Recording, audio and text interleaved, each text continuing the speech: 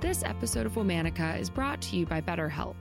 I'm really focused right now on setting goals for myself and for WMN.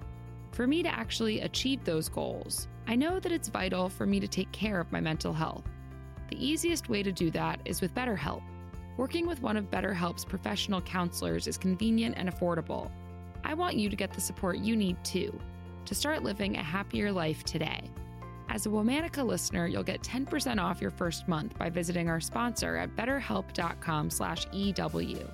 That's BetterHelp, HELP.com/EW. Hello.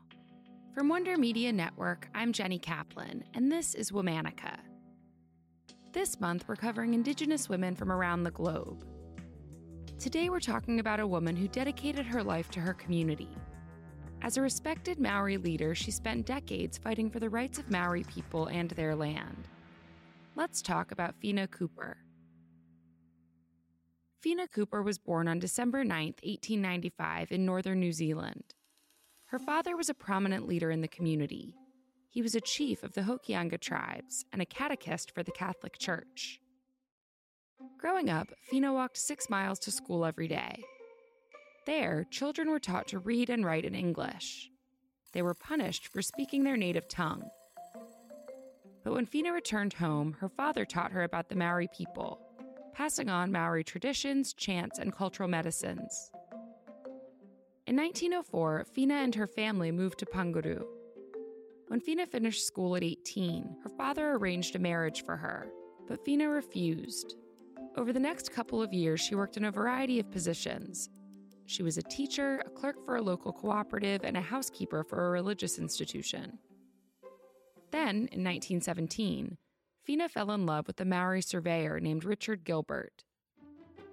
Their marriage created a stir among her siblings and the larger Panguru community, where it was customary for community members to be included in decision-making around marriages. Whina and Richard moved into her father's home, but after both of Whina's parents died within the course of a year, Whina's siblings evicted the couple. Whina and Richard were forced to leave Panguru. They moved into a small shack. To survive, Whina sold gum that she dug out of the fields that surrounded the house. In 1920, Whina's luck changed. A priest she had worked for lent her money to buy back her father's home and farm, plus the village store. Whina returned to Panguru, and in under 3 years, she'd grown the village store into a thriving business, paid off her loans, opened 3 new stores, plus a post office. Whina quickly became a leader in the community. She organized a community center, opened a community clinic next to one of her stores, founded a branch of the New Zealand Farmers Union, and coached children's rugby and basketball.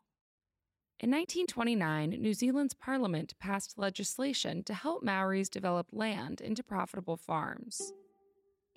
Whina helped with the implementation of this law, becoming the supervisor for nearly 7,000 acres of farmland. She was a huge reason for the program's initial success. While doing this work, Whina met a government official named William Cooper. Their professional relationship quickly turned romantic, just as Whina's husband, Richard, was battling with cancer. When Richard died in 1935, Whina was pregnant with William's child, and she announced that she would marry William as soon as he could get a divorce from his first wife. This decision challenged both Maori and Catholic customs, and once again, Whina's decision about who she was going to marry forced her to leave home. Whina and William moved to Kamo with her 3 children. The couple had 4 more children together. Though she was technically in exile, Whina was still active in the Maori community, organizing events and ceremonies. In 1941, after Whina and William officially married, Whina returned to Panguru and officially resumed her role as a community leader.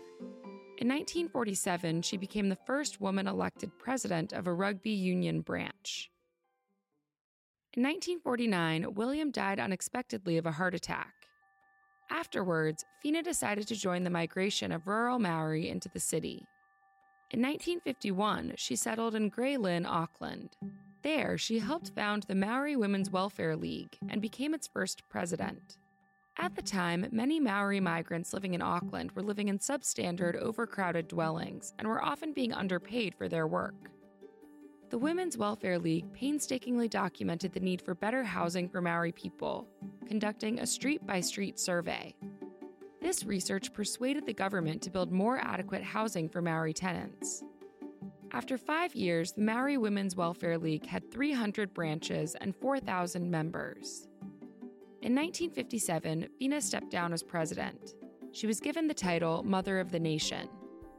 But Whina wasn't done organizing. In 1975, white New Zealanders began seizing Maori land. In protest, Whina organized the Maori Land March, a 700-mile march that took place over 30 days and ended at the steps of Parliament. At 79 years old, Whina was at the front of the march, walking alongside her 3-year-old granddaughter.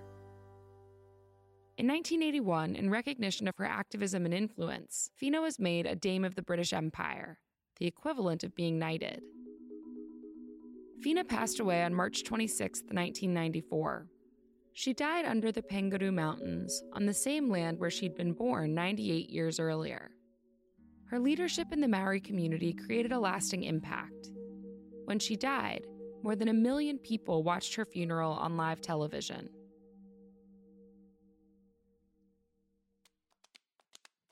All month, we're talking about Indigenous women. Special thanks to Liz Kaplan, my favorite sister and co-creator. Talk to you tomorrow.